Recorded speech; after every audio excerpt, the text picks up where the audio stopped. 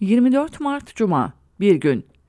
Zafer Arapkirli, Geçmeyeceğiz bunları. Asabi bir siyasi partinin asabi lider kadrosundan biri birkaç gün önce Cumhurbaşkanlığının seçilme yeterliliğine sahip olup olmadığı konusundaki tartışmaları hatırlatan bir muhabiri asabi bir üslupla tersleyerek "Geçin bunları" yanıtını verdi. Aynı asabi siyasi partinin asabi lideri de Ocak ayında parlamento çatısı altında bu kez Sinan Ateş cinayeti konusunda bir soru sormaya kalkıştığında yine aynı asabi üslupla "işine bak haydi" yanıtını almıştı. Başka bir yerde de depremzedelere "indirin bunları" diye atar gider yapmıştı. Bunu sık sık yapıyorlar. Yani iktidar sahipleri kendi güdümlerinde olmayan ve hükmedemedikleri, emir veremedikleri gazeteciler bir soru sormaya çalıştığında ya da sıradan bir vatandaş canlarını sıkacak bir talepte ya da çağrıda bulunduğunda, bir eleştiri yönelttiğinde hemen terslemeye ve had bildirmeye yelteniyorlar.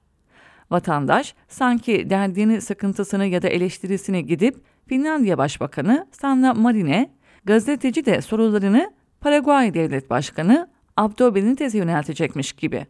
Demokrasinin böyle bir yaşam tarzı olduğundan bir haberler adeta. Vatandaşın kafasına takılan bir soruyu, onların dert edindiği bir mevzuyu onlar adına yetkililere sormak ve onların bilmesi için yanıtlarını almak medyanın bir görevidir demokrasilerde. Mesela "geçin bunları" yanıtını alan muhabirin sormaya çalıştığı konu.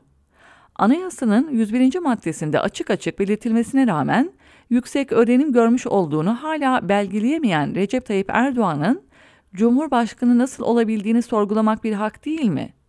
Mesela anayasanın aynı maddesi uyarınca 3. kez seçilemeyeceğini sormayacak mı kamuoyu? Mesela anayasanın 116. maddesine göre Türkiye Büyük Millet Meclisi'nin kendi kendini feshetmemesi durumunda Cumhurbaşkanı'nın 2. dönemini tamamlamış sayıldığı gerçeğini hatırlatıp durumu gündeme getirmeyecek mi bu millet ve onun adına soru soran gazeteci?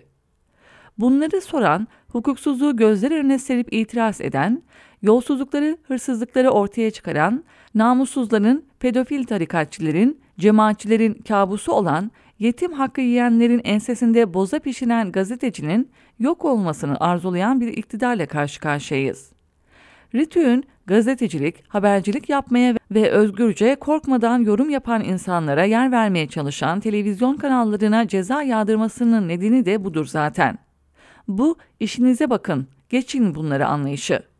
İktidar güdümünde karar verip her gün sayısız gazeteciyi yargılayan, adaletsiz adalet mekanizmasının sürekli haber yasaklayan, gazete cezalandıran, gazeteci mahkum eden yargının hedefi de aynı medyadır. Zannediyorlar ki bu tavırla halkın haber alma ve özgürce yorum yapan insanları dinleyebilme hakkını boğazlamak için gece gündüz çaba gösterince bizi susturacaklar. Zannediyorlar ki seçime giden bu süreçte sadece ve sadece yandaş ve besleme medyanın yazabilmesini ve konuşabilmesini sağlayabilecekler.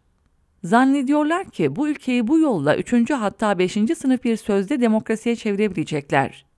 Suyun akışını, güneşin doğuşunu, şafağın atışını durduramayacaklarının farkında bile değiller. Israrla işimizi yapacağız. Israrla haberin ve yorumun kutsallığını ve bilgi alıp verebilme hakkının değerini savunmaya devam edeceğiz. Israrla soracağız, sorgulayacağız. Israrla demokrasi mücadelesinin en önemli unsurunun gerçekleri halka duyurmak ve bu gerçeklere sahip çıkmak olduğunu asla unutmayacağız. Ve bunu bugünkü iktidar devrinde de, yarın başkaları geldiğinde onların devri iktidarında da aynı kararlılıkla yerine getireceğiz. Çünkü vazifemiz bu.